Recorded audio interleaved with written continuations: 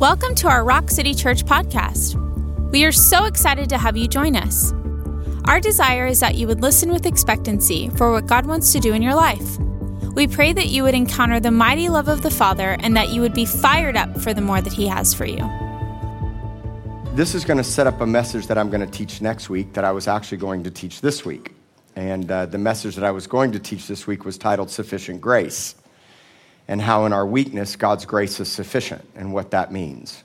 And I studied that out all this week until God woke me up at 3 o'clock in the morning, and I have been up for hours. But fortunately, I just had my coffee, so I'm wide awake. And the worship was great, so I'm alive and well, right? And so I was pretty jolted from a dream. I'm not going to tell you the dream. It was very personal. But it was so revealing to my own heart that I couldn't go back to sleep, so I just got up. And then I just started typing. And so I hope next week I'll be talking about grace.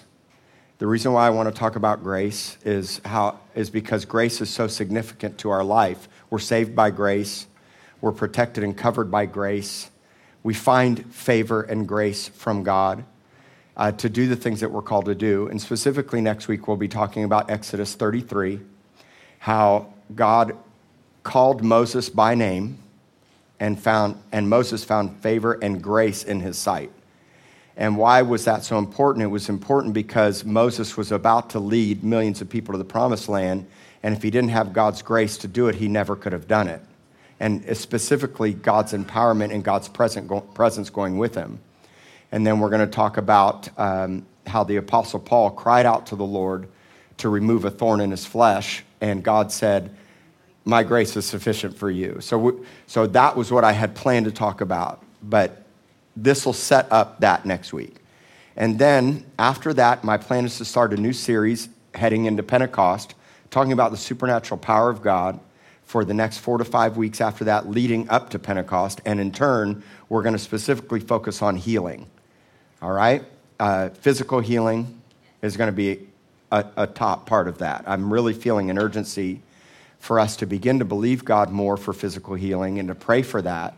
We do pray already, and we have full faith and confidence in physical healing. But it's time for us to learn what the Bible says and what Jesus did and how he did it so that we can understand what he did and that he's in us to do it now. All right? So there you go. There's your next couple months, and then I'm going to take all summer off. No, I won't, but in my mind I will, right? Okay. Everything is a test. Everything is a test. Now, the problem is if you don't understand why the Lord tests us, you'll have fear about being tested. Because there's a fear that I'm going to fail. Or there's a fear that God's testing me to reveal just how bad I am. And though there's some truth to that in that it reveals our shortcomings and our inadequacies, really God tests us to show us how much we need him and how much we need to become like him.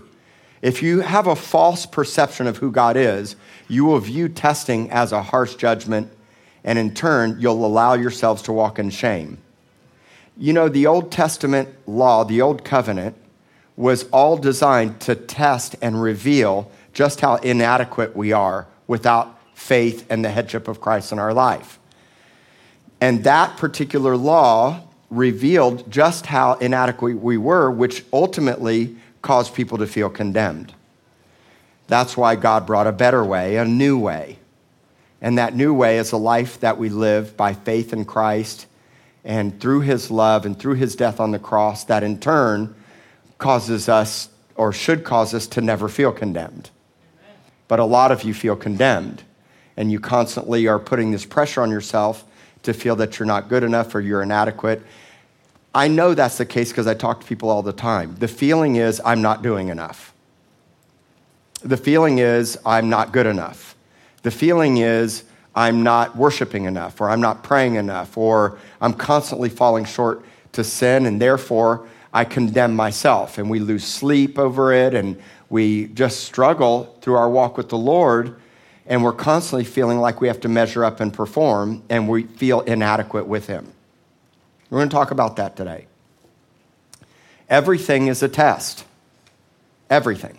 Let me give you some examples biblically of tests. Adam and Eve in the garden, 2 trees was a test. You can eat from all the trees in the garden, but don't eat from this one tree because as soon as you eat it, you will die. But there was a better tree, a tree of life. And that tree stands today. That tree is Christ. I'm the vine, you're the branches. Apart from me, you can do nothing. Jesus only did what he saw the Father do. So God wants you to be spiritual, not good. He wants you to do good, but the problem is that if you don't understand the new covenant and what Jesus did on the cross, you'll constantly be feeling like you're not good enough or you have to measure up and you'll be condemning yourself. And I get it. Some of us, rightfully so in the natural, think that we should be condemning ourselves. Sin, failure, shortcomings, constant habitual fleshly patterns of sin. So you're living in this cycle of condemnation. But the cross and the blood broke that. And Jesus already forgave you of it. Okay? Now, we don't really understand the full reality of it if we're walking in condemnation and fear. This is why you have to understand if there's any fear in your life, there's an absence of perfect love, especially towards yourself. And your view of God is skewed, all right? Which I talk about this a lot. We're going to talk about some of it today. So God tested Adam and Eve. They failed. God tested Abraham and he passed. Okay, Abraham passed. And it was accounted to him righteousness, but more than being accounted to him, his obedience being accounted as righteousness, he was called a friend of God, right? And what was the test? It was a test before he even marched up the mountain to sacrifice Isaac, but that was the test. Would Abraham be willing to give what he loved and valued and cherished the most? And God has a process of taking all of us through Isaac testings. All of us. Because we want to hang on so tightly to what we value and cherish the most, and in turn we make it ours when God says, no, it belongs to me. You need to give it all to me, all right? So God tested Abraham. God tested the Israelites in the desert right off the bat with water at the pond Mara, or the little body of water called Mara, which means bitterness. It was a test. And all these things you can look up. You can look up test or testings in your concordance. You'll find all these tests. He tested them with the manna. The specific testing with the manna was to see if they would be loyal and be obedient to what he said. That was the specific testing. Gather only what you need for the day and don't store it up for the next day. Because every day I have something new and I have something fresh for you. So it was a test of obedience and loyalty. God tested the Israelites at Mount Sinai, Exodus 20:20. The fire's raging on the mountain, and God tested their hearts there to see if they would be obedient and to follow him and to not give their hearts over to sin. God tests our love for him with false prophets and dreamers of dreams that ultimately lead people to worship other gods. The best thing that I could say to that is that, yeah, there's false prophets out there. I don't personally know a lot of them. But it's just in the Bible. It's in Deuteronomy 13. He says, you're about to go over into the promised land. There's going to be false prophets and people that are dreamers of dreams. But here's how you're going to know that they're false. They're going to lead you to worship other gods. And that's why I tell you about psychics and tarot card readers. Do not go. Because they can be extremely deceptive. And many of them will even lay claim to knowing God or Jesus and Christianity and affirm you in your faith. But ultimately, it leads you away not to worship the Creator, but to worship the created things. It's very deceptive. If you've been to psychics and you've never repented, shut the door now and understand that these people have very real gifts from God, but they're using them as fortune tellers, not foretellers. They use their gift to make money, and they've turned away from truly glorifying and leading you to glorify Christ. Okay? So we'll be tested.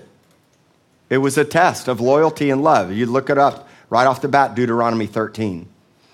Jesus was constantly tested by the Pharisees, wasn't he?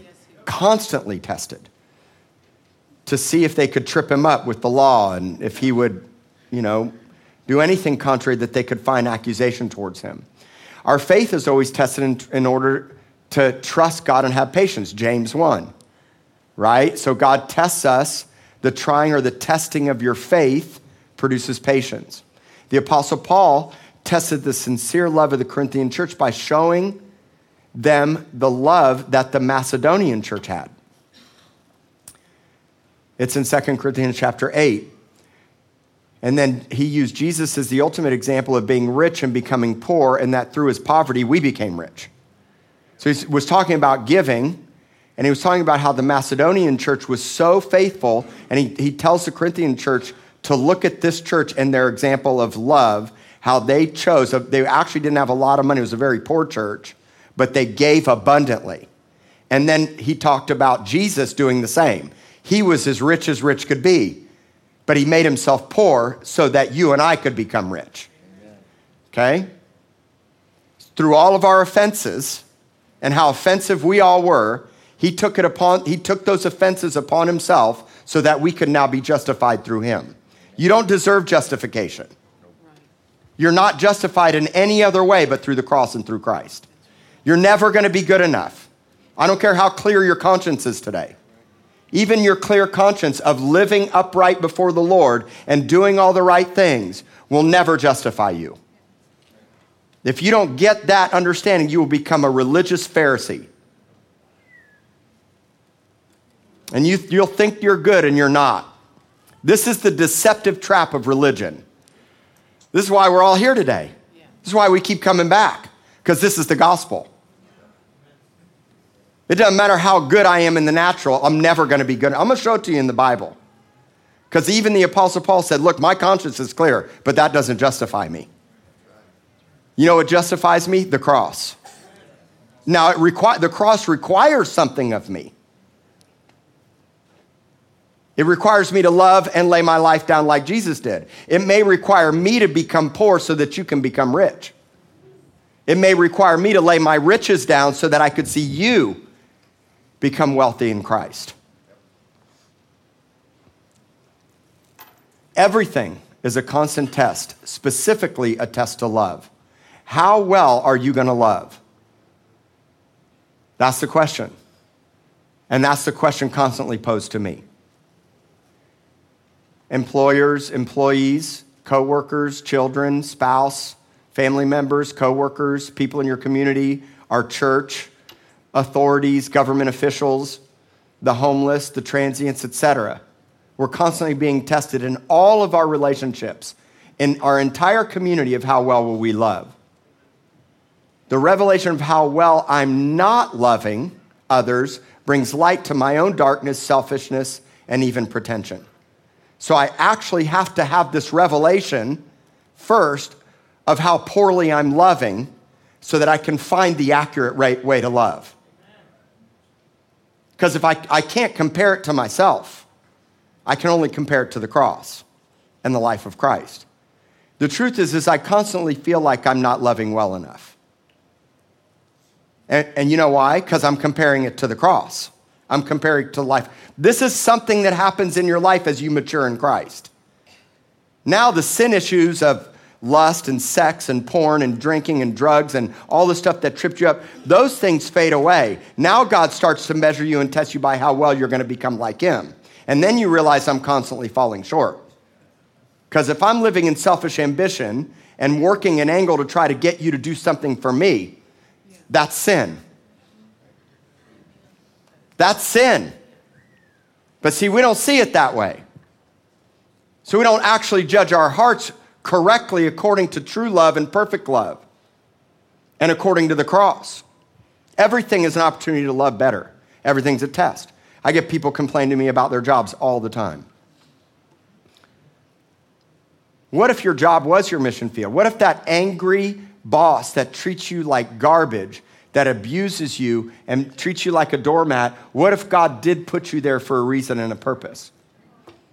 I don't want any of you to be abused. I wish I could set all y'all free out of the frying pan. But what if the frying pan was the Lord's pan? What if he was sifting things out of your own life to make you more like him? God doesn't want you to stay in a miserable situation, but God will use those situations to test our hearts, to see how well we will love. Because how you finish something is how you start something. How you end something is how God begins something. It's a constant process of you learning how to become more like him instead of complaining. What if it was the desert wasteland? What if God did deliver you out of Egypt and took you straight into the desert to trust him? It's a rhetorical question. I need the revelation of how short I'm falling when it comes to perfect love. So do you. That's why we're here today. So open your ears and eyes, because we're going to really talk about it. We're going to really talk about it, because God's not done dealing with me on it. And if he's still dealing with me on it, what if you didn't even realize it, but subconsciously you're drowning the people you love the most?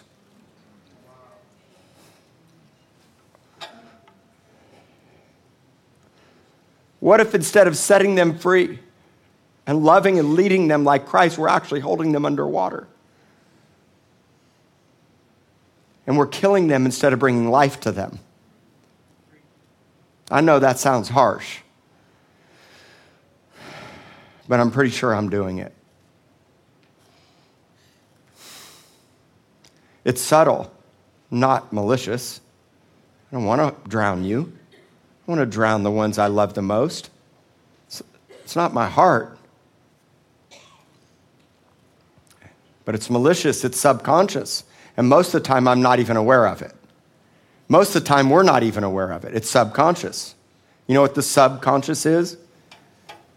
If you look up in the dictionary, the subconscious, this is the definition. It's the part of the mind of which one is not fully aware, but which influences your actions and your feelings.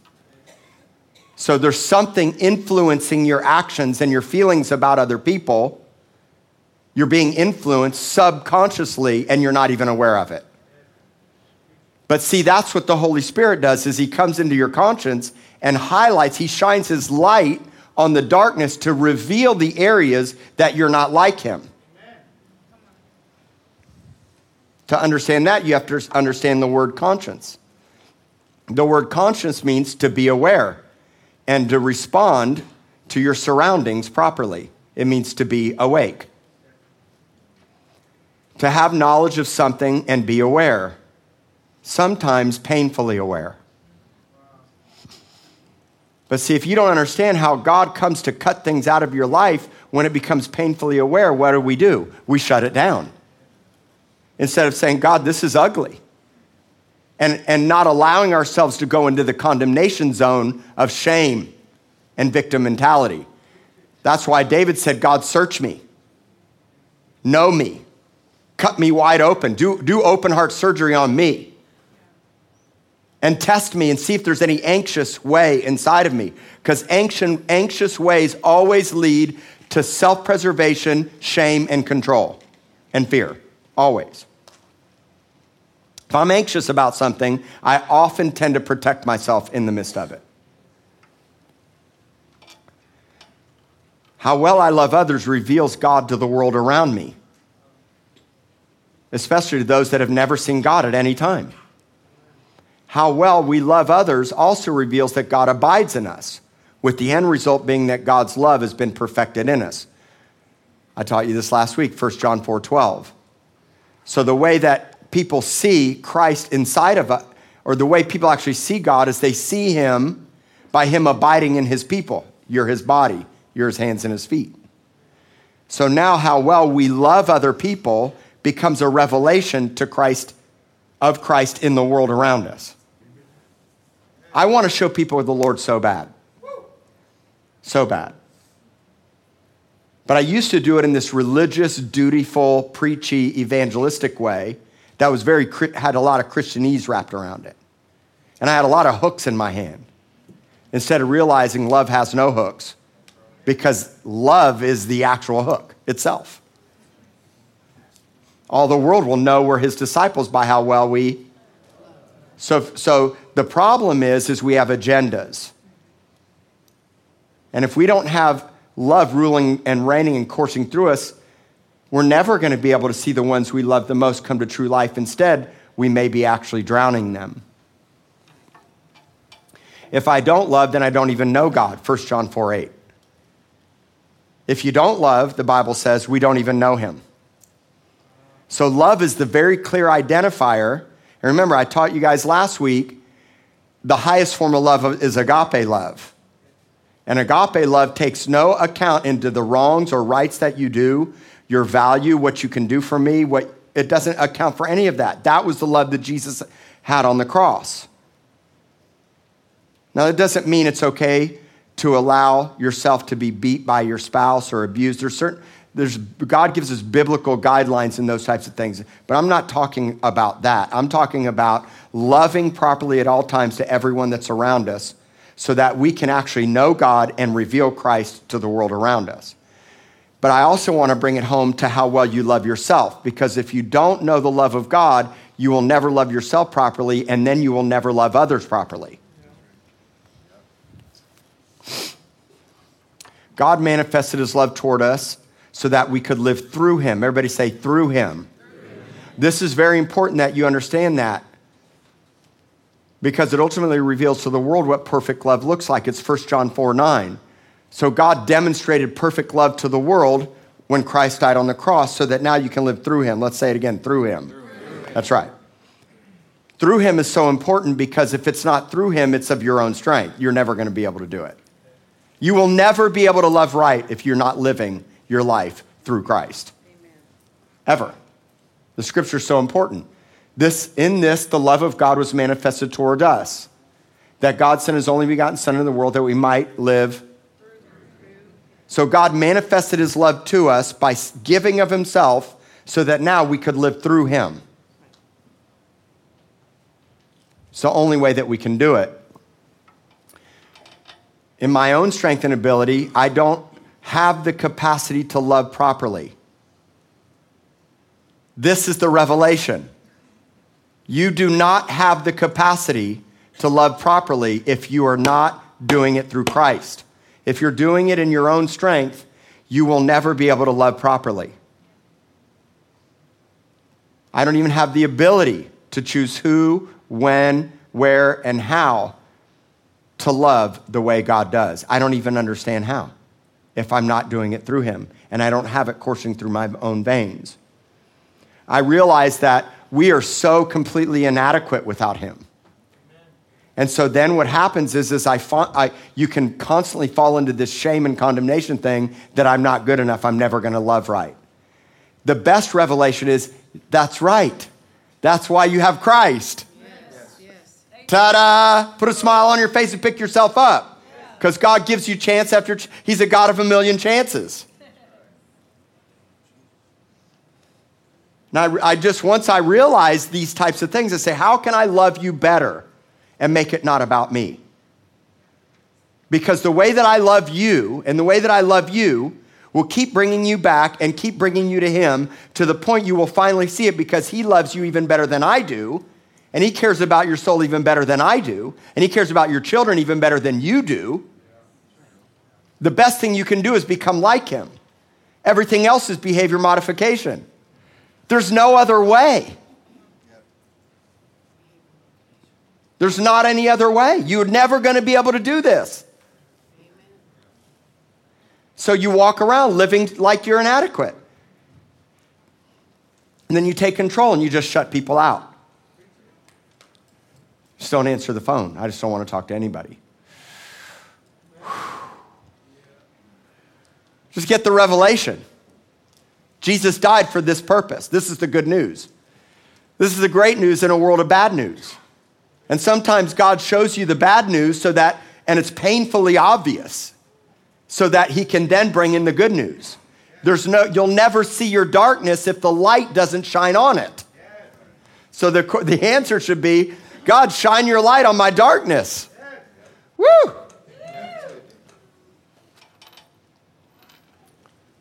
Most of the time I'm trying to love in my own strength. I'm telling myself today.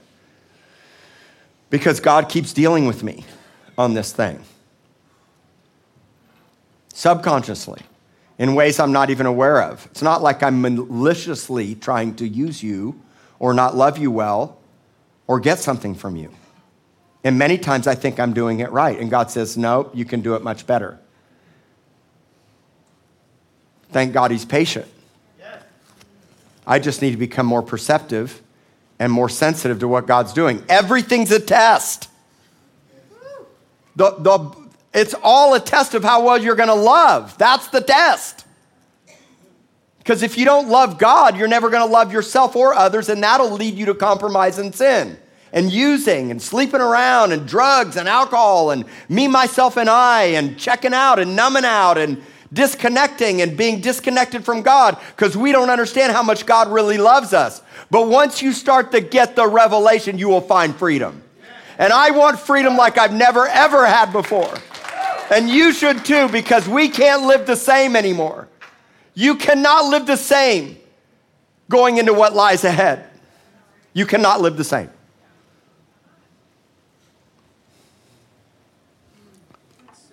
Because of my own life, my own selfish ambitions, and because so much of the time I see through the lens of my own preferences, I subtly discount so many people and opportunities to love well and lead well.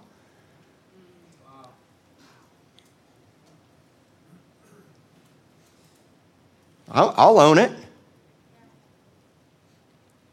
And I get it.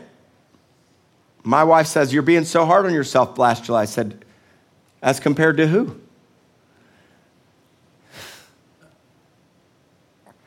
If I really want to show the world Christ, I need to become him to the world. And the only way I'm going to become him is the way that I love like he loved.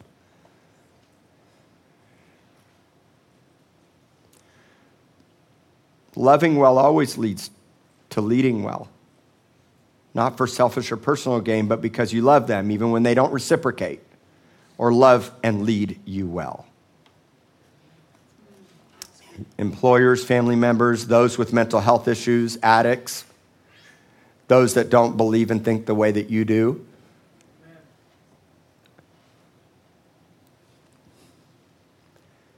I learned a long time ago, when God brings the craziest of the craziest person in front of me that I really don't like, if I don't love them well, God says I'm going to bring 10 more right after them.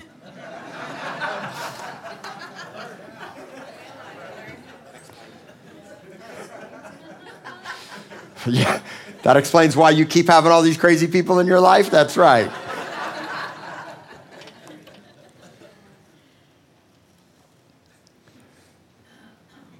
God was no respecter of persons.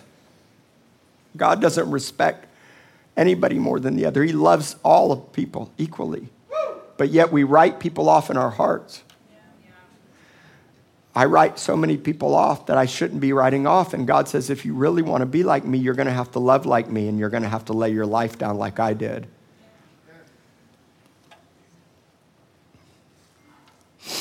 The harsh reality or the painful truth is that our love pales in comparison to his. And so much of the time, we're not even aware of it. It's subconscious. When I'm self-consumed with my own desires, wants, and needs, I tend to be quick to disengage, determine in my own mind what's worth my time or not, judge erroneously, make assumptions, pull away, not tell the truth, not pray, commune, look, and listen to what the Father's saying and doing, and not having reality-based conversations led by the Spirit.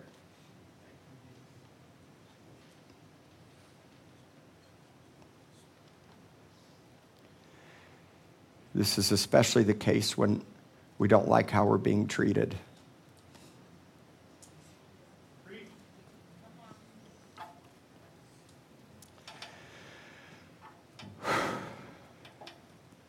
This is where we miss not loving and being like Jesus.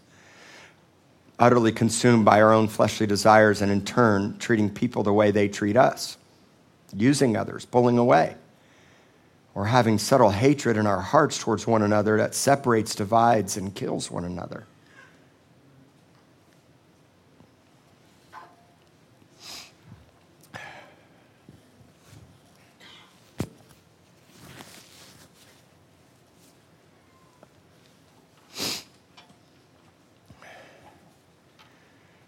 The even deeper root is not being able to love others until we have proper love for ourselves. This love only comes from seeing ourselves the way Jesus sees us, which leads to living the way he lives, which leads to losing.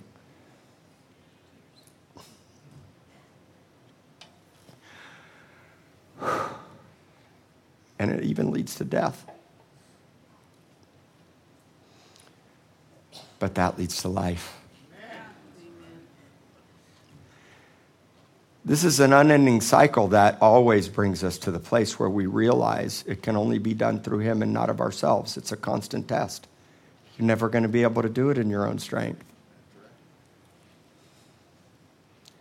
Which then leads to us looking like, acting like, sounding like, and loving like him. Hence, as we are, as he is, so we are in this world. And now when you pray for somebody that's sick, you're not doing it in hopes that there's a miracle so that you can be famous or recognized or even just doing it because you want to see the gift manifested. You're doing it because you love the person so much you'll do whatever it takes to see them healed.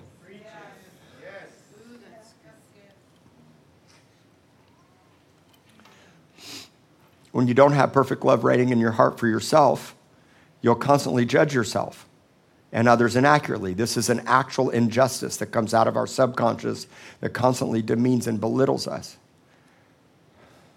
And some of you are living with it night and day. It's not how God intended you to live. That voice that constantly tells you you're not doing enough, you're losing, you're failing, you're not good enough, they don't care about you, they don't love you. And then causes us to reciprocate the way that they treat you. Or maybe they're not treating you that way, but we believe the lies that they are. Or when they don't treat us the way that we think they should after you've done all that you can do, and they pull away or leave you.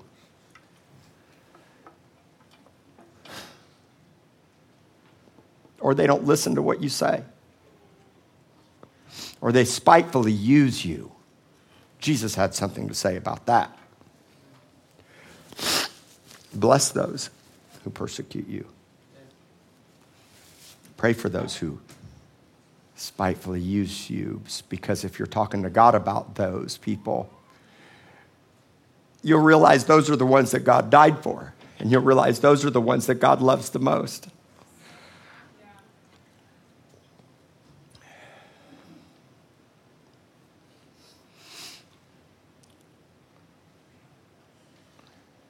Inaccurate love for yourself from God will always lead to inaccurate love towards others. Hence, the golden rule for loving others is yourself. Matthew 22:29. Love your neighbor as yourself. But the thing is if I'm not having an accurate understanding of God's perfect love and God's not abiding in me, then I'll have tainted love towards you. And I'm really good, and we're really good at masking it with religious language in the name of God.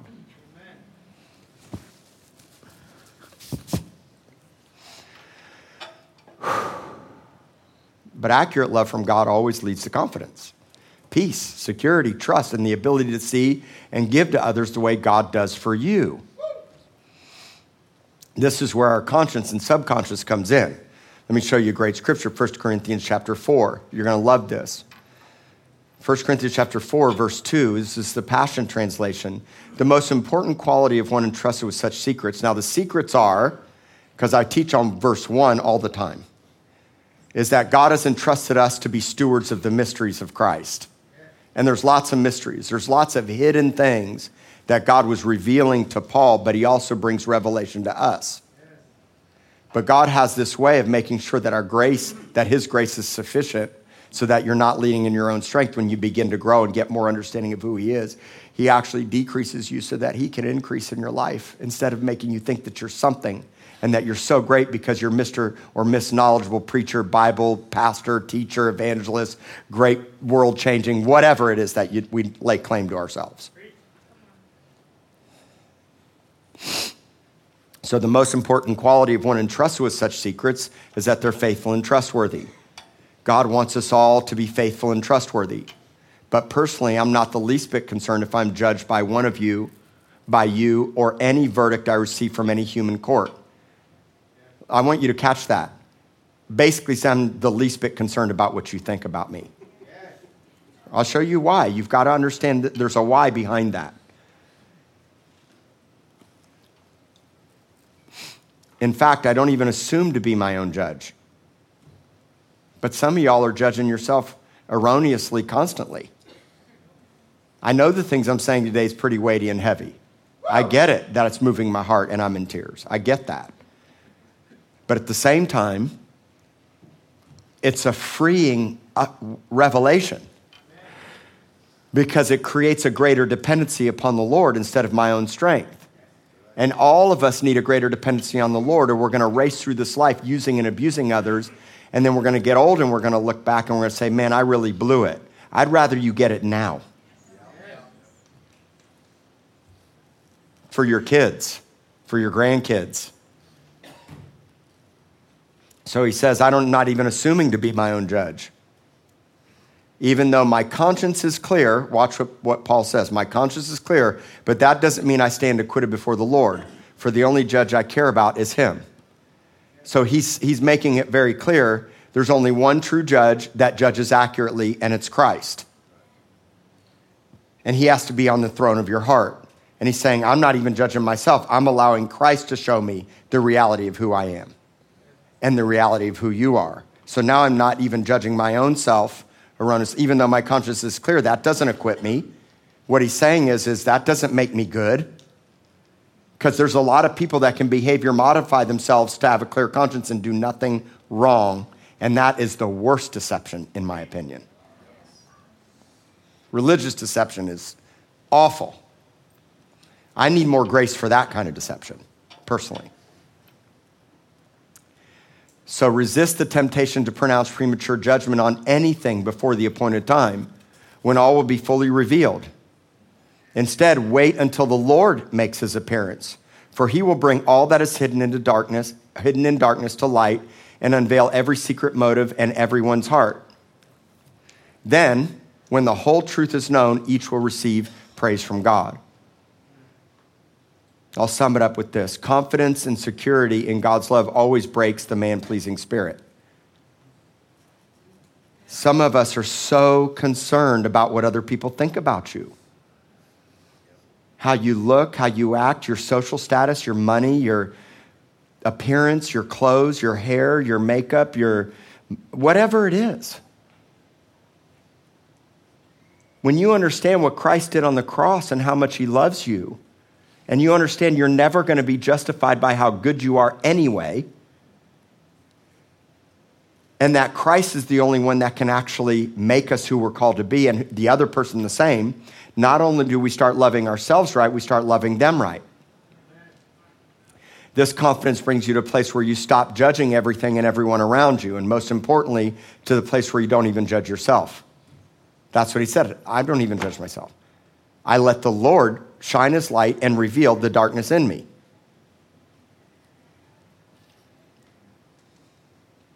Unless the Lord is judging us, unless the Lord is shining his light on the dark places of our heart, and if it's the Lord, it's always judged by the fruit of his spirit and forbearance. God has forbearance. He's patient. He's long-suffering. He's kind. He's merciful. He's full of love. He is the fullness of the fruit of the Spirit in us.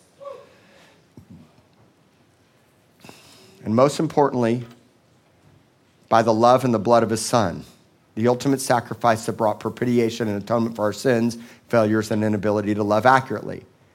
And in time when you see this, inaccurate love becomes your worst sin. I can't point a finger to a specific thing in my life. I'm not looking at porn. I'm not getting drunk. I'm not getting high.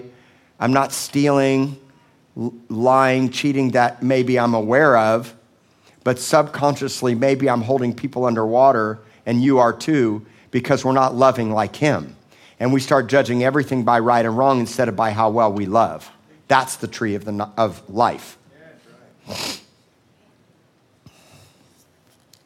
It's important to see that a clear conscience doesn't put us in right standing or justify us before God. Only the way we love proves and justifies. Jesus took all the offenses, all the trespasses that we committed, and all the due judgment of death upon himself on the cross. And in turn, that's what justifies us. Romans 4:25. Jesus, who was delivered up because of, everybody say, my offenses. And was raised because of. So he took all your offenses and now he justified you. You were offensive. There's not one person in here that wasn't offensive. The key is to stop being offended and offensive. You're going to have lots of opportunities to be offended. In fact, when Jesus said forgive 70 times 7 in a day, that's 480 times. It's every 2.8 seconds.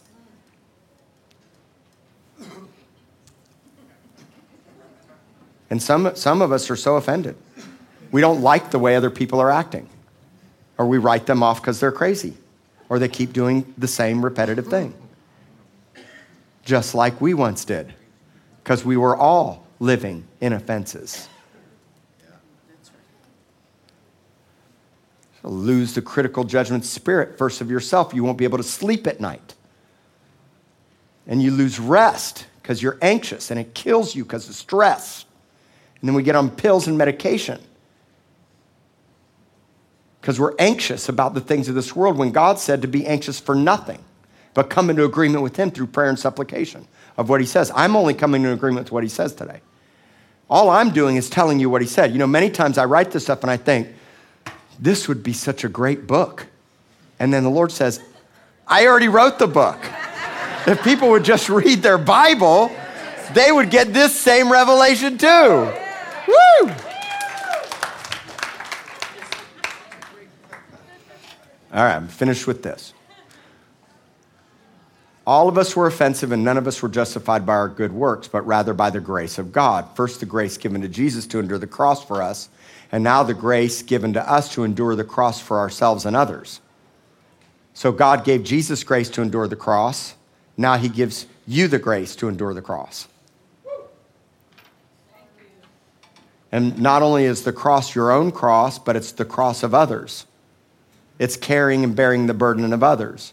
It's people persecuting you and beating you down and not treating you right and giving you every opportunity to love them better when they treat you like crap. So we should all repent.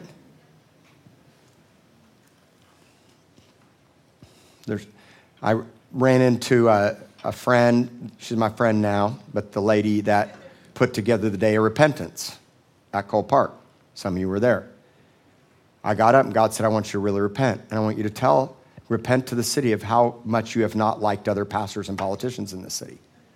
Because the truth is most of them I really haven't liked. I said, I was sorry. Ta-da!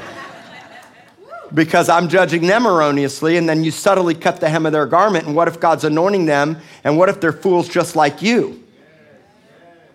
What if God's using them just like you? What if God's revealing a better way, and then once you get the revelation of it, you start criticizing them and being critical of them because you think you know more. You get your little snippers out, and you cut hems of garments of God's anointed because you don't like it and you're in the judgment seat. And yet God's using them and he starts to show you a better way. So then you become hyper spiritual and a know-it-all and you start condemning them because you think you have it figured out. And the truth is, the older you get, the more you decrease and the more you realize you know nothing. And the faster you can come to that place and realize my love pales in comparison and I need to repent because there's probably people in my life I'm drowning when I should be bringing them up for air and giving them CPR so they can have life. And I have much more to say about that.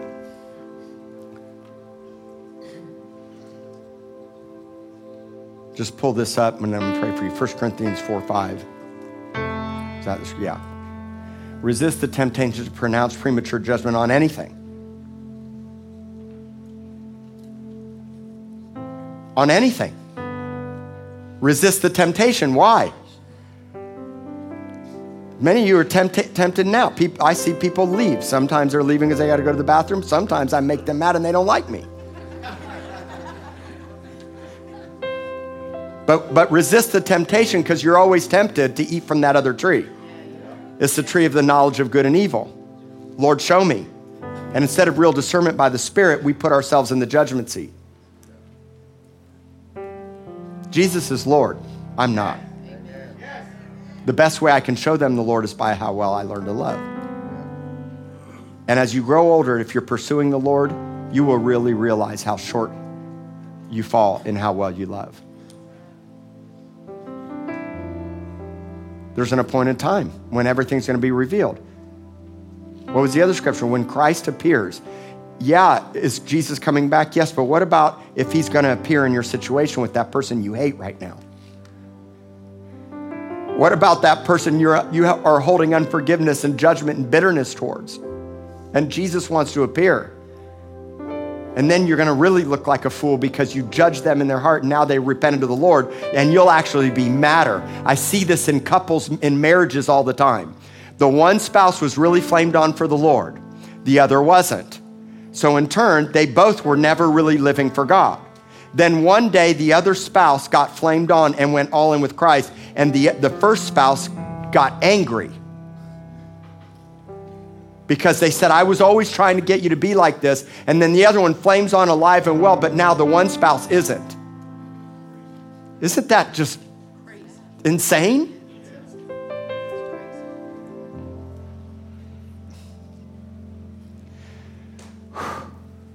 So you got to repent. If you're using people for your own gain, repent. Just turn, just ask for forgiveness. Give it to the Lord and say, I don't know how to love, but I want to. And disconnect from that horrible tree that's causing you to be angry and offended and live in a world of right and wrong and hypercritical of everything. You know how you know when it's there? By how you think at about 11 o'clock at night. And what you go to bed with. And how you sleep and what you wake up with. And how you work and how you run and how you live. Thorns and thistles in the gardens of our heart and in the gardens of our life and in the gardens of our work. It's a result of the curse from the garden. The best thing you can do, the best thing I can tell you is to repent. You know why? Because God's bringing a mighty move to this nation and a mighty move to our city and a mighty move to this church. Not just this church. There's revival is authentically happening in the churches of this city. And if you don't get love right, you can have all the power. You can have all the accolades. You can have all the money. And you'll protect it and preserve it instead of becoming like Jesus, who laid down all the riches and humbled himself to the point of death so that you and I could become rich. This is the awesome. This is the gospel. Woo! This is the great news. So let's repent. Let's repent right now. Go ahead and stand up. We'll repent together.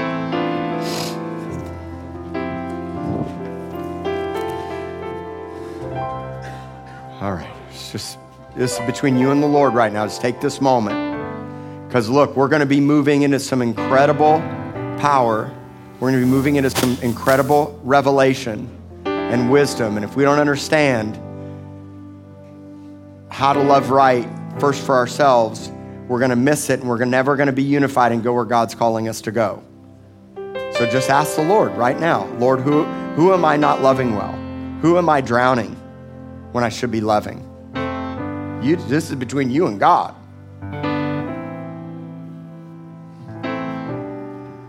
Between you and God.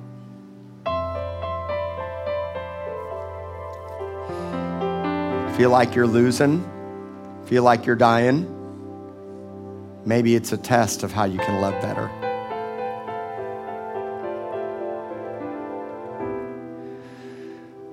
So just take that thing and tell him, Lord, I repent. God, I repent for not loving like you. The truth is I don't really know how, but I want to. Is the best thing you can say. Show me how to love like you love, Lord. Show me who I need to love better. Family members, friends, coworkers, my employer. Show me, God, that how to pass this test with your help that you already passed on the cross. We cannot do it without you. So, Lord, we choose to live through you. And my prayer for everybody here and everybody watching online is that all of our lives will be submitted to you, to live through you, your way, and to love like you love. First, to love ourselves so we don't live in condemnation, but that we will live in justification by your life on the cross. Have mercy on us, God. And give us grace, give us the strength, even to lead stiff-necked people right on out of Egypt. Give us the grace, God. Give us the grace like you gave to Moses. Let us find favor and call us by name. And give us the grace to love and to lead well. And thank you for your forgiveness that you already provided on the cross. I speak forgiveness over you. Just accept it. Just tell him, Lord, forgive me.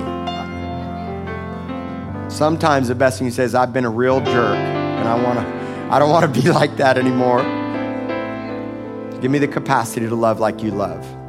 And now, God, I speak life, health, power. When you walk out of this room, may the love of God chase you down. And may you start loving everybody that you don't like even better. May you love those loved ones and family members even better. So I bless all of you as you go today to be more and look more and sound more and act like and be Christ to a world that's never seen him. That's what we're doing. In Jesus' name, amen. I love you guys so much. I love you all so much.